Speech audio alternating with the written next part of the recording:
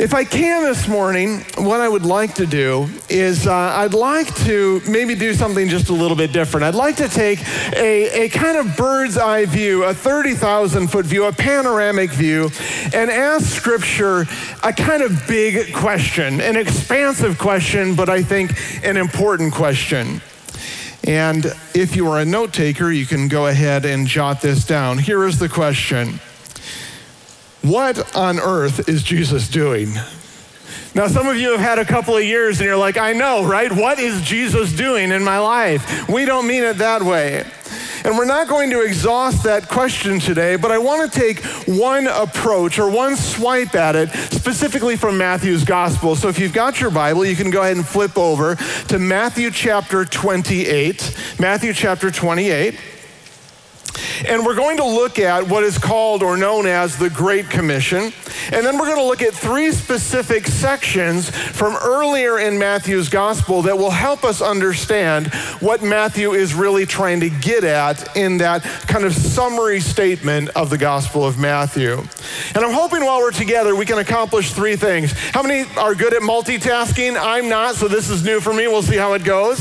The first thing I'd like to try to accomplish, if we can, is hermeneutic. And what I simply mean by that is interpretation. I hope that we do something today in the Gospel of Matthew, that the next time you go and read the Gospel of Matthew for yourself, you remember, oh, I see what's going on here, and your reading of Matthew and my reading of Matthew become more productive and more rich. That'll be objective number one. Objective number two is I hope we can leave today with the Spirit of God giving us some real glimpse. How many know what it's like when the Spirit of God gives you a glimpse? You understand what I mean by that language. That the Spirit of God will give us some glimpse, some inkling of the truly beautiful, radical, reorienting, reconstructive work that Jesus has called his people to on earth. Perhaps we're new to Christianity, or maybe our Christianity has looked at the gospel through a certain lens, and we've been used to thinking about Christianity is something very individual, that God loves me and God forgives me and God gives me life. And that is not unimportant. It starts there. And God will never grind his love for us under the wheels of accomplishing something larger. But that being said, the community of God really is about us. The gospel works in us as community of people. It works in us as a family. It works in us as a church. It works in us as a community. And ultimately, it works in us across the entire earth. And I pray that God will give us some glimpse of just how beautiful that plan is today. And then finally, I hope we can provide some kind of a criteria. If you know me, I love rubrics. Those are little evaluative tools for assessing whether things are doing the thing they're supposed to be doing. They're my jam. Anybody else a rubric person? No, just me. Kind of figured. Okay, cool. That's fine, it's just me. Okay, that's good. But I hope I can give you maybe some kind of a rubric, because so many people right now are having these wonderful Holy Spirit experiences, and they're beautiful. And I don't care whether we want to call it personal renewal, or whether we want to call it revival, or whether we want to call it refreshing. Whatever we want to call it, it is absolutely critical that we have a way to think about it, so that we can direct the energy created by it into the things that Jesus actually wants to accomplish. Now, whenever new energy is infused into the kingdom, whenever people experience a new passion, a new sense of calling for God, here's the thing about passion and energy. They don't do anything by themselves. They have to latch on to something else. And so when we have that from the Spirit, it will latch onto something. It will find something to do. It will find something to accomplish. It will find something to be passionate about. And how many know we need to make sure that the new passion that we have latches onto something that Jesus is actually passionate about as well? Amen? Let me give you an example of that. I want to please my wife. She will be delighted to hear that. And I'm always looking for signs that will help me assess whether I am doing well or not doing well at pleasing my wife. I've got a lot of room to grow. I'm sure she's got a list. But I'm looking for signs. And how many know if all of a sudden I catch my wife throughout the day routinely looking at me and just sort of smiling? Or if at the end of the day, my wife over and over again just sort of sits down in the chair and she says, you know, it was just a great day with you today. Or maybe day after day after day, she sits down on the couch by me and puts her hand on my leg and locks eyes with me and say, I just want you to know that I love you today and I appreciate how you love me. Either I am doing really well or the doctor has called her with bad news about me. One of those two things is happening. But I'm looking for those signs. And when she does that, her positive expression of her presence in the relationship creates energy. And that energy could go into a meaningful conversation. That energy could go into an emotional moment together. That energy could go into us going for a walk. That energy could have a physical manifestation. But even after any of that happens, how many know there is still energy left over? And that energy, where it is most likely to go, is in me doing more of the behavior that I think led to her personal, positive expression of her presence in the first place. Do you understand what I'm saying? But I could be wrong. See, I could believe that the reason that she is feeling the love is that she has noticed how hard I have been working. And so I begin to work harder and I work more, and now she feels ignored. I could believe that the reason that she's feeling the love is maybe I'm showering more and I'm using that new aftershave. So I put on more of the aftershave, and now she can't get within 10 feet of me. You see what I'm saying? I could be investing the energy that I'm receiving from her into something that I believe is pleasing her, but in fact is actually something she's not interested in at all. And spiritual renewal is the same. It is the personal expression of God's presence into his people. And when he pours out his love into our hearts, when he pours out his person into our hearts, it creates energy. And that energy will go somewhere. And it is most likely to go into the things that we believe we have done that God is already blessing and that have attracted his presence. And it is really important that we be right about what that is. So we ask the question, what on earth is Jesus doing? Because we want to focus that energy that's created by the Holy Spirit when we have these experiences with him. We want to focus that energy into things that we know Jesus is already passionate about. Does that make sense? So our time together today, when we get done, all we should be able to do is this. We should be able to say, here are the things I know that Jesus is doing on planet Earth because they were explicitly communicated in the mission of Jesus. And so anything that I'm adding energy to, anything that I am invested in, that I believe this Holy Spirit is doing in my life, has to work toward and reinforce and not work against the things that I know Jesus cares about. So, what on earth is Jesus doing? Why don't we pray and we'll read the text. Father, we're so grateful today for your presence. We're grateful for the moving of your Spirit in our hearts and lives.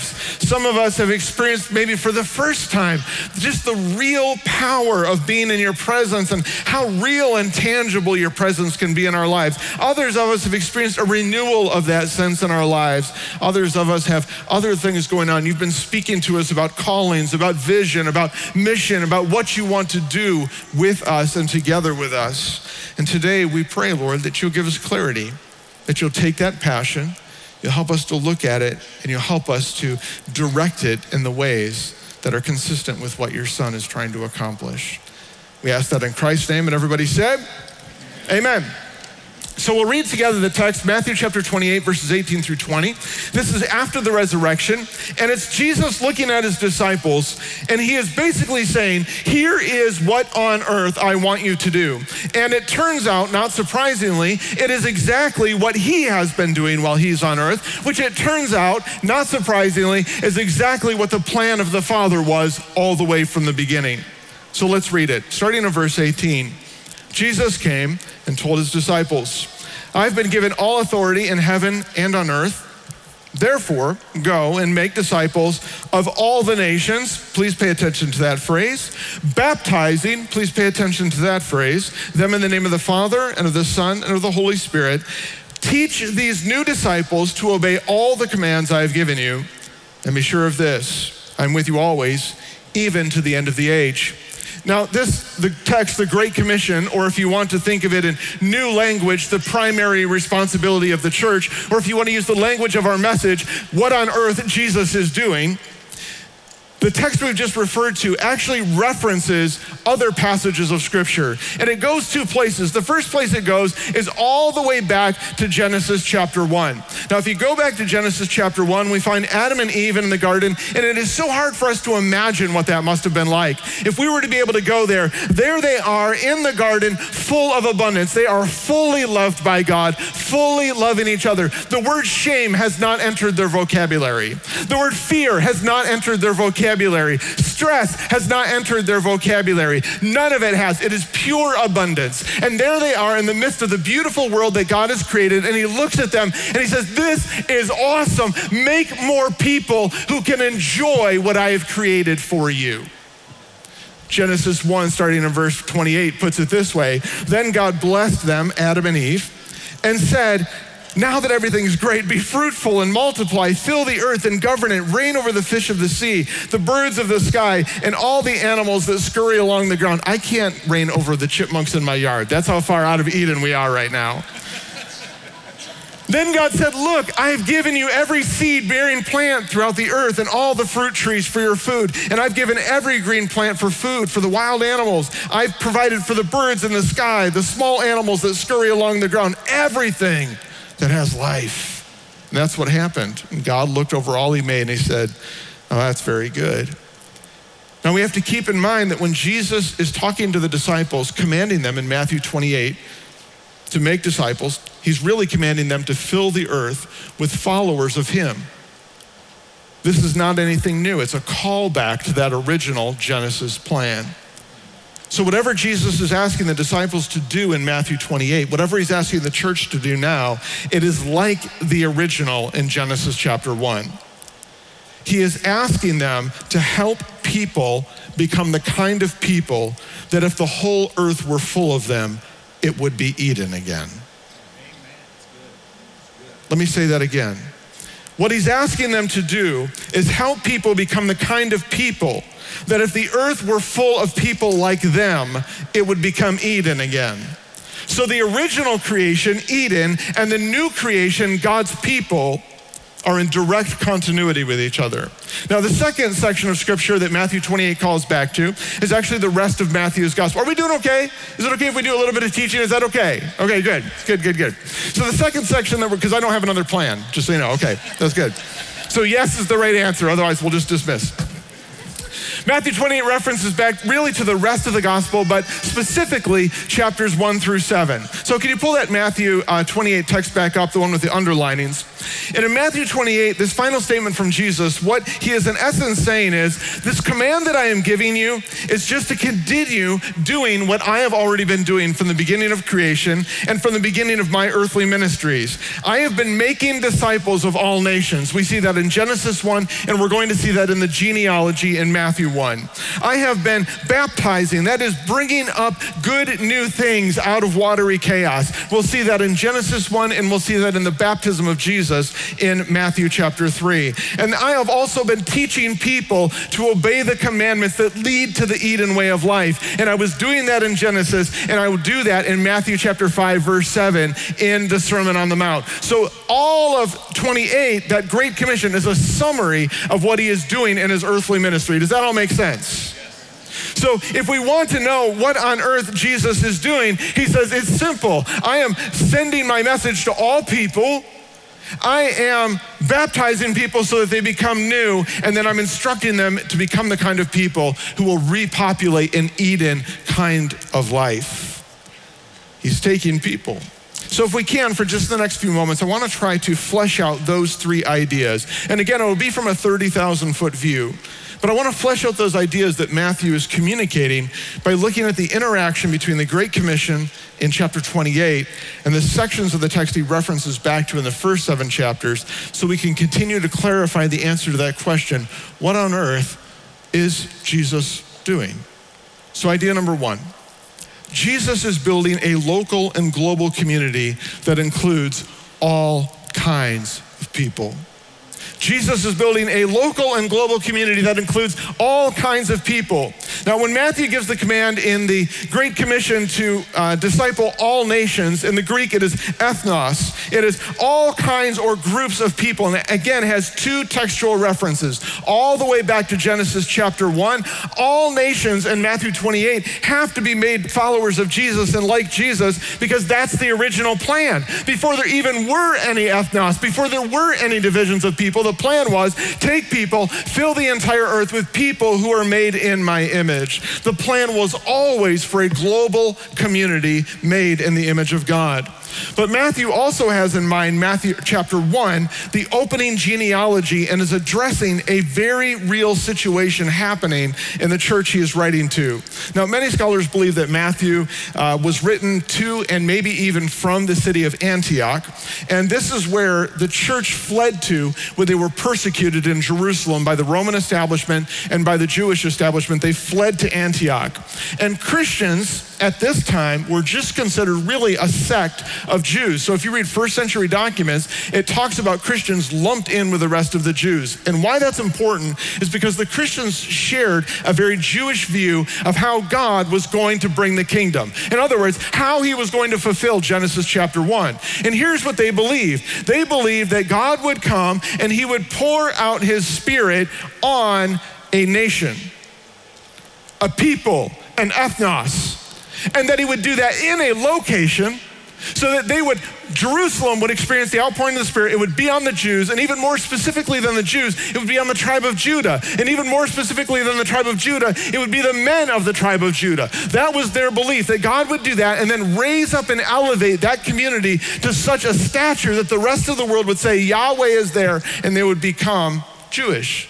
And the danger was because that was not the Genesis 1 plan. The Genesis 1 plan was for a global community of peers, of equals, of friends, of co-laborers. And Jerusalem had developed a theology that didn't say we are the vehicle through which God accomplishes that. They developed a theology that said we're up here and everybody else can come around us. And the danger was that when Pentecost is poured out on the church thinks in their head, great, now we're going to go back to Jerusalem. He's going to elevate us. The rest of the world is going to see how awesome we are, and they're going to become Christ followers. In other words, they could use the energy created by Pentecost to accomplish something that God himself was not actually passionate about. Do you understand what I'm saying? That was the danger. But when God poured out his Spirit at Pentecost, they could have misused and misstewarded that moment. This is why Matthew gives the genealogy of Jesus in a very specific way. He's doing it to deconstruct this vision that Jerusalem's material prosperity and religious prosperity was necessary to accomplish the goal of filling the earth with God's people. So if we go back and we look at his family tree in Matthew chapter 1, it is just absolutely filled with people who are either in exile, that means they don't live in Jerusalem or even in Israel, who are not Jewish or who are Jewish and are just not great people. The reason he's doing that is to deconstruct this idea that Jerusalem, a location, or Israel, a nation, or a certain kind of people are the only people who can build the kingdom. So if we go and we look at it, and I encourage you to take some time because it's fascinating. I always think, man, if I were going to introduce somebody, if I were going to introduce you because you are my friend, I would not tell your family story the way that Matthew is telling this family story. He's introducing the King of the Jews. He's introducing the Messiah. And if we go back and we read it, he says, yeah, let me first introduce you to Abraham. Yeah, he was a pagan. He was living out in the desert, and God said to him, hey, I want to bring you over to this new land, and I want you to create a people that have never existed before, the Jewish people. And the point there is pretty clear that the Jewish people are not something God needs. They're something he created to fulfill and be a part of the mission. They aren't special because they exist. They exist because he is special. And in fact, if that point is lost on us, we can listen to the words of John the Baptist in chapter 3, when he looks at the Jews and he says, you know, God can create children of Abraham from these stones if he needs to. Then the next person we run into in the genealogy is the prostitute Tamar. How many know you don't tell your best friend's family story that way? And by the way, the person who hires her as a prostitute is her own father-in-law. in the family story. Then we run into Rahab, who is a pagan Canaanite prostitute. In the Hebrew, it seems to imply that she not only was a prostitute, but probably ran the brothel. Rahab is a pimp, okay? That's what's going on. Then we meet a pagan Moabitess named Ruth, who marries a Jewish man named Boaz while they are in exile. Then Matthew goes through the trouble to tell us that Solomon is not the son of Bathsheba. He's the son of the wife of Uriah.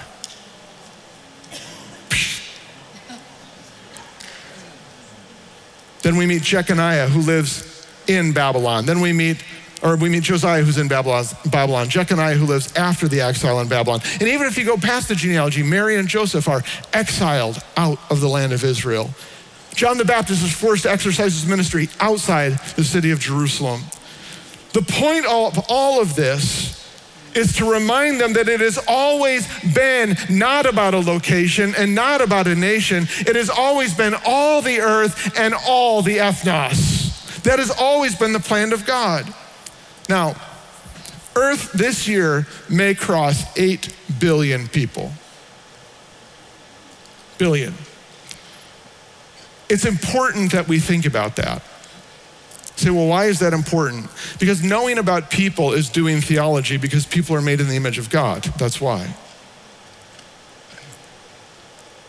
That is 8 billion people, each of whom bear God's image differently.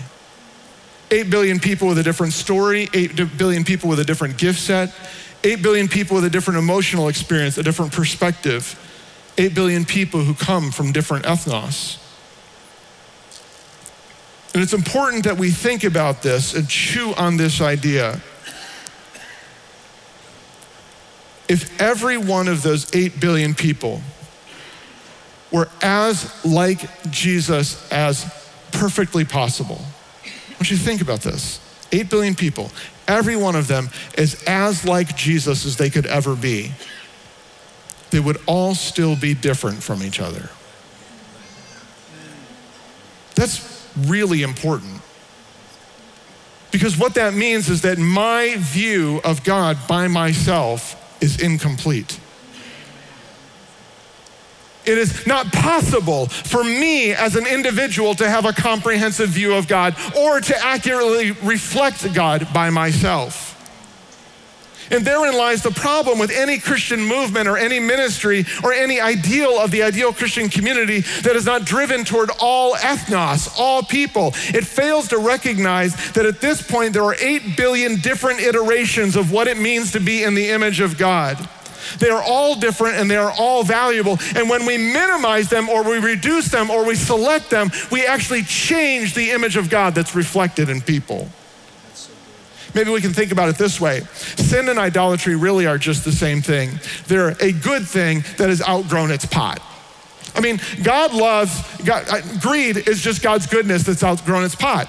God loves to bless his people with things. How many are grateful for that? God gives us taste buds, he gives us eyes to see beautiful things, he gives us the ability to experience pleasure. But when that outgrows its pot, it becomes greed, it becomes destructive, it can be manipulative, it can be disingenuous, it can even become a false theology if we can codify it inside of Christianity.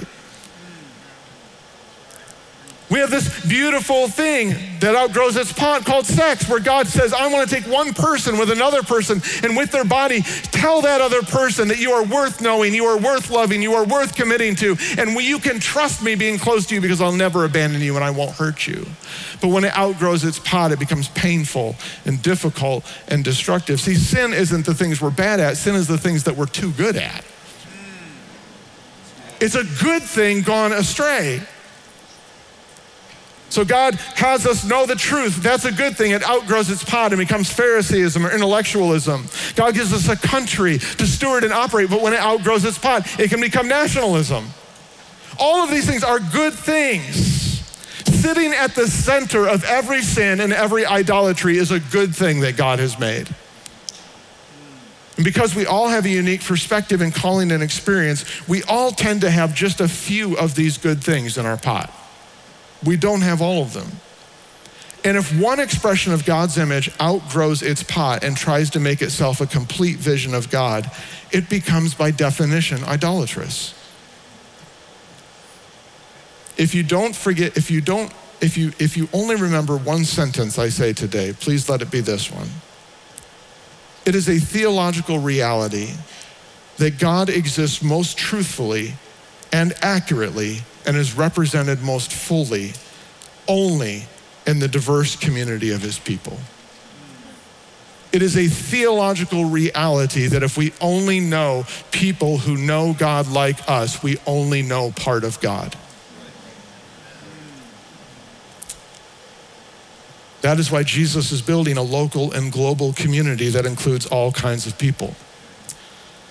I have in my home a handwritten diary from 1739. It was written by Joseph Emerson. If you're a history buff, Joseph Emerson was close friends with the theologian Jonathan Edwards. And in it is recorded one of the earliest manuscript accounts of a voluntary interracial prayer meeting.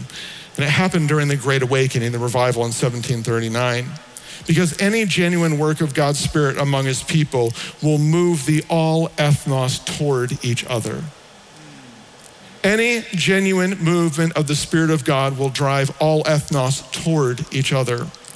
It's something we have to commit to, and this phrase, all ethnos, shouldn't be limited to simply describe races and nations, though those are primary and included, but it can appropriately be expanded to encompass any group gathered by qualities that can tend to isolation. So all ethnos also means all genders, all ages, all socioeconomic statuses, all gifts, and all expressions of God. And it's easy to get so focused on the ones that I most naturally value that I have to intentionally remember the way I am the image of God is not the only way to be the image of God. A number of years ago, I love hermeneutics. It's the interpretation of Scripture. It's one of the things in my pot. And how many know we all sort of subconsciously believe that the thing that we're passionate about God is the most important thing in the kingdom? Will anybody admit to being a little theological narcissist with me? Okay, just me, okay. And so I was with one of my friends. She has a doctorate. She certainly values education. And I was waxing eloquent about how important hermeneutics is and how in the nursery we need to start teaching people hermeneutics and to do proper exegesis. I'm waxing eloquent about this. And she looks at me, and I love it because she's so sassy. She said, "That's important, JP. But when I was growing up, there were so many times we didn't even have enough food to eat.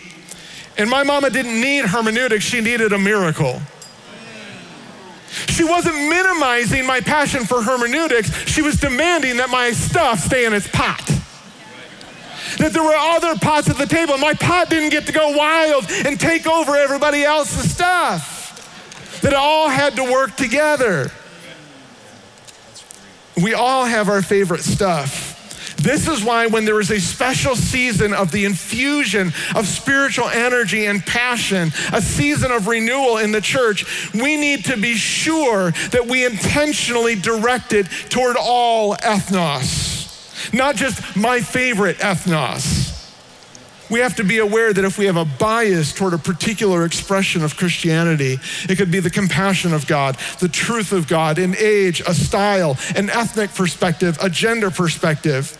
If we perceive our favorite is actually kind of God's favorite too, we will use God's energy to put miracle grow on our pot and poison in the others. We have lots of different ethnos here today, and we all have gifts to give to each other. The way it works, though, is everyone gets to bring something, and everybody has to lay something down. Everybody grows something in their pot, and they get to bring a fruit, and they get to prune a branch. You get to do both. We have young emerging Christians with exciting new experiences and perspectives. They bring something valuable to the table, but they don't bring everything to the table. We have older established Christians with wisdom and legacy, and they bring something to the table, but they don't bring everything to the table. We have those who have been blessed with a heritage of abundance and stability, middle class and upper class people, and they bring something to the table, not everything. We have those who have historically been marginalized, and they bring something to the table, but not everything. The image of God is most accurately reflected in the diverse community of people made in his image. That is the way it works, and that's why it matters. It's true of our perspective, it's true of our giftings. We have people who are prophetic and charismatic and teachers and practical hands-on people. We all get to bring something, and we all get to lay something down. That's idea number one. Are we doing okay? I promise the second two will be shorter. Unless I change my mind and they're not. I mean, unless the Lord changes his mind. Just kidding. I'm not spiritual enough for that. Idea number two, Jesus is building a local and global community comprised of new creation people. Being a new creation person is this: believing and behaving like God has invested all the power it took into creating the original cosmological order, into creating his new heaven on earth community known as the church. How many know that if you believe that God has given all of the power, all of the resource, all of the care, all of the attention to building the church, that he invested in creating everything we know in the cosmos, that will change your perspective on what God can and cannot do? Let me show you how Matthew teases this out. Just like all ethnos in the Great Commission in chapter 28 refers back to Genesis 1 and to Matthew chapter 1, the genealogy, the command to baptize in Matthew 28 also refers back to Genesis chapter 1 and then to the baptism of Jesus in Matthew chapter 3. Now, often we think about baptism, and it's not a bad way to think about it, it's just one perspective on it. Often we think about baptism as being a metaphor or a symbol for being cleansed from our sin, or maybe for resurrection from our old life. But for Matthew specifically, the metaphor of baptism goes further back and is even larger and more comprehensive than that. So I want to look at how Matthew gives the account of the baptism of Jesus in chapter 3 and see if we can sort this out. Let's read just verses 16 and 17 of chapter 3. This is after his baptism, as Jesus came up out of the water. Please remember that phrase. The heavens were opened, and he saw the Spirit of God descending. Please remember that phrase. Like a dove and settling on him. And a voice from heaven said, "This is my dearly loved Son, who brings me great joy." Please remember that phrase. Now, as I said, for Matthew, baptism is far more than forgiveness. Those three elements, Jesus, the Word of God coming up out of the water, the Spirit settling over the water on Jesus, and the voice from heaven announcing that it is very good. That language is meant to immediately draw the reader and the hearer's mind back to the creation of the cosmos. There in Genesis 1, we have the same imagery. We have the Spirit of God hovering over the water, life emerging from that water, and the Father declaring that what emerged from that water was very good. The two accounts mirror each other. There is something important that we can miss, though, as a modern Western reader. Listen to the description of the waters in Genesis chapter 1, verse 2. Now the earth was formless and empty, and darkness covered the deep waters, and the Spirit was hovering over the surface. This pre-creation language of a watery darkness is the same language used in almost every ancient creation account that we know of from the ancient world. It describes the world as being this watery abyss where there is no order, there is no structure, there is only chaos and death. We read about it in the ancient Egyptian creation myths, where there is a God that emerges from the dark chaos. We read it in a Babylonian, where it's described as a watery abyss. And in Genesis 1, all of the ancient world could read that the God, Yahweh, looked over that watery abyss of nothingness and chaos that everyone believed was the pre-creation state of the world. And the Trinitarian action of the Spirit's activity, the Father's heart, and the Word, the Logos of God, bring the creation as we know it into existence. They make the Garden of Eden, they make human life, they make the possibility of joy, of life, of love. All of that becomes possible by the action of the Trinity in that moment. So in the original creation, we have the water. We have the Spirit's movement over the water. We have the emergence of life from the water, and then the action of the Father, the Son, and the Spirit creating something good in that declaration by the Father. For Matthew, Jesus' baptism is nothing short of the emergence of a new creation from the watery chaos. The world, in Matthew's view, has reverted back to its darkness, its lack of order, its chaos, its destructiveness, its lack of shape and beauty. And Jesus descends into that baptismal water, both in baptism and in his incarnation of coming into the world. And he is buried not only in water, but he's buried in dirt. And he emerges out of the water, and he emerges out of the ground in resurrection to new creation. This baptism is a metaphor telling us a story about how the full power of the original creation is now invested in the new creation. That Jesus will be the beginning of, through his life, his death, and his resurrection. So when Jesus is plunged into the water and he's plunged into the ground and he resurrects, it's meant to remind us that the same power that created the billions and billions and billions of light years of cosmos we know about are invested in creating the church. It's a radical idea. It's the idea that he is here to plant Eden 2.0 right in the middle of chaos. A new garden of the Spirit, something completely other than the world experiences now. So for Matthew, what is baptism for us? Baptism for us then becomes a going down into the water, into the chaos. It's an acknowledgement that we have been a part of it, that I have both contributed to the chaos and I have been a victim of the chaos, that I have both inflicted on others and I have been inflicted upon. And when we are raised to life, not only are we forgiven, but we are healed and restored and made new. Everything that the chaos created is undone. We are made fresh. This new creation is a return to what we lost in the garden. How many here long to love and be loved?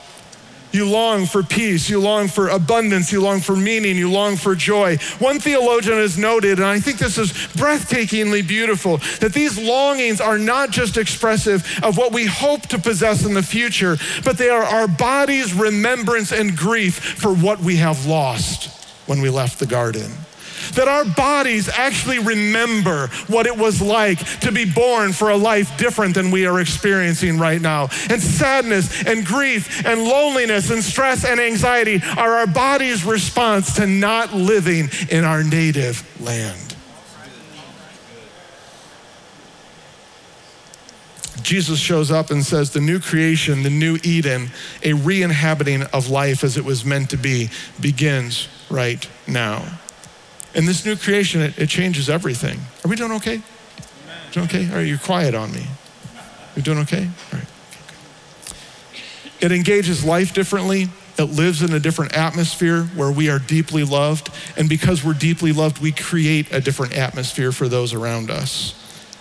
How many know that impacts how people are treated, that impacts how bodies are treated, how enemies are treated, how we treat power, how we treat money, how we treat success, and so on.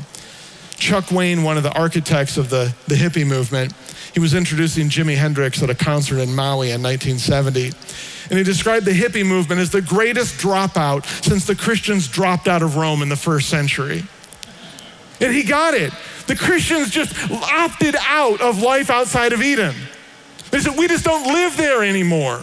We're done operating out of hurt. We're done operating out of pain. We're done operating out of scarcity. We now live in a new creation where we are fully loved, and the Spirit makes that real and accessible and possible, and it changes everything. Baptism then is an informed bodily commitment to be a part of the on earth as it is in heaven movement. It is an external sign of our alignment with the plan and the power for a new creation. Baptism should be a clear, decisive, meaningful, powerful moment where the follower of Jesus says, I see the world for what it is, what it gets you, how broken the whole world is. I see the darkness. And with this act and by his power, I am emerging from it and committing to be a part of the beautiful new thing that God isn't just doing in me, he's doing in us. The new community that he is building. My prayer is on that Wednesday, March 15th. I don't know if they'll have the stuff up there for the sign up. You gonna have it? See if it magically appears. It is not magically appearing, but you can go to the website at grfirst.com/baptism. If you want to be baptized, my prayer is that those people who are baptized, when they emerge from the water, they won't just say, I'm forgiven. They'll say, this changes everything.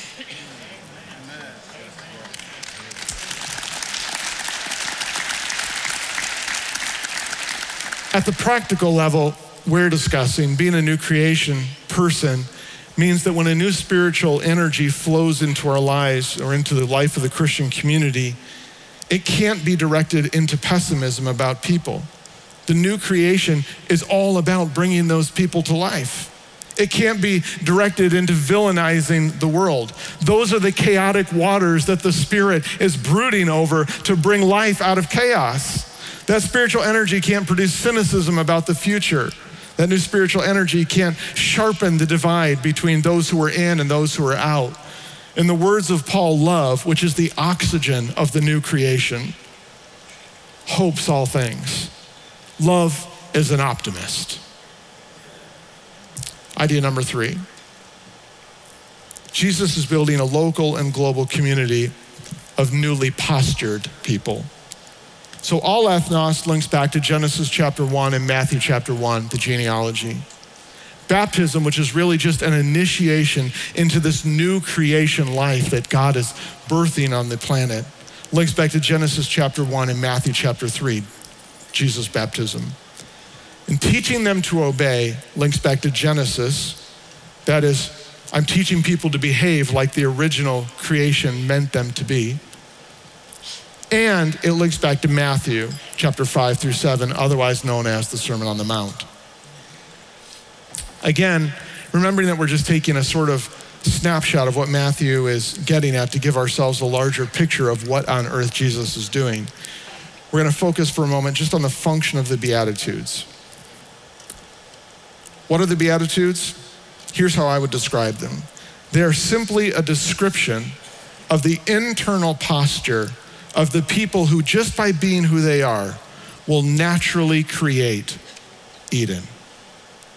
The Beatitudes are a description of the internal posture in life of people who, just by being who they are, will naturally produce Eden-like community around them. They are people who reproduce the on earth as it is in heaven experience. These internal postures are the process by which we become and are the new creation. So when we commit to doing what on earth Jesus is doing, we don't just commit to an outcome, reaching the globe. We commit to being the kind of people who the natural result of our lives is the kind of community that Jesus wants to build. We don't just commit to a product, we commit to a process. To an internal process of becoming. In fact, I would go so far as to say it is impossible to get a new creation outcome without a new creation posture. So let's read that text together. We'll connect the dots and we'll wrap up. So what are the people like who are helping create this new Eden? Starting in verse 3 of Matthew chapter 5. God blesses those who are poor and realize their need for him. The kingdom of heaven, we already mentioned the kingdom of heaven. That's just the new creation. They're the ones who get the new creation. God blesses those who mourn. They're going to experience God's comfort. God blesses those who are humble, for they will inherit the whole earth. God blesses those who hunger and thirst for justice. Context of Hebrew theology, that's normally caring for the widow and the poor and the oppressed. They will be satisfied. God blesses those who are merciful, for they will be shown mercy. God blesses those whose hearts are pure, for they will see God. God blesses those who work for peace, for they'll be called the children of God. And God blesses those who are persecuted for doing right. What's right? The previous stuff we just read. For the kingdom of heaven is theirs. Now understand the second line of each of those statements is really just a variant of a variety of ways of saying, these are the people who will experience and who produce the new creation. This is what those people are like. And the dispositions described in the first line of each of those dispositions are the ones of people who will help be a part of the process of creating the world that God intended. So in the text, Jesus says, these are internal processes that will produce, that will lead to our relationships becoming Eden-esque. To beautiful, loving families, to life-giving communities, to new creation. And the activity of my Spirit will never be in full operation without them. They are my plan. They are what I am doing. These are the internal dispositions that lead to the kind of kingdom and community Jesus is interested in building. We'll make our 3 ideas very practical and usable in just a moment. I know we've taken a 30,000 foot view. I know it's probably not one of those messages where like, it's awesome. Hopefully it's helpful and useful. Let's look at our objectives. Hopefully maybe we've seen a little bit something about what Matthew is up to in his gospel that maybe will help us the next time we read. Hopefully at some point today, the Spirit of God gave us a little ache for the beauty of the world that we lost and the beauty of the world that is to come.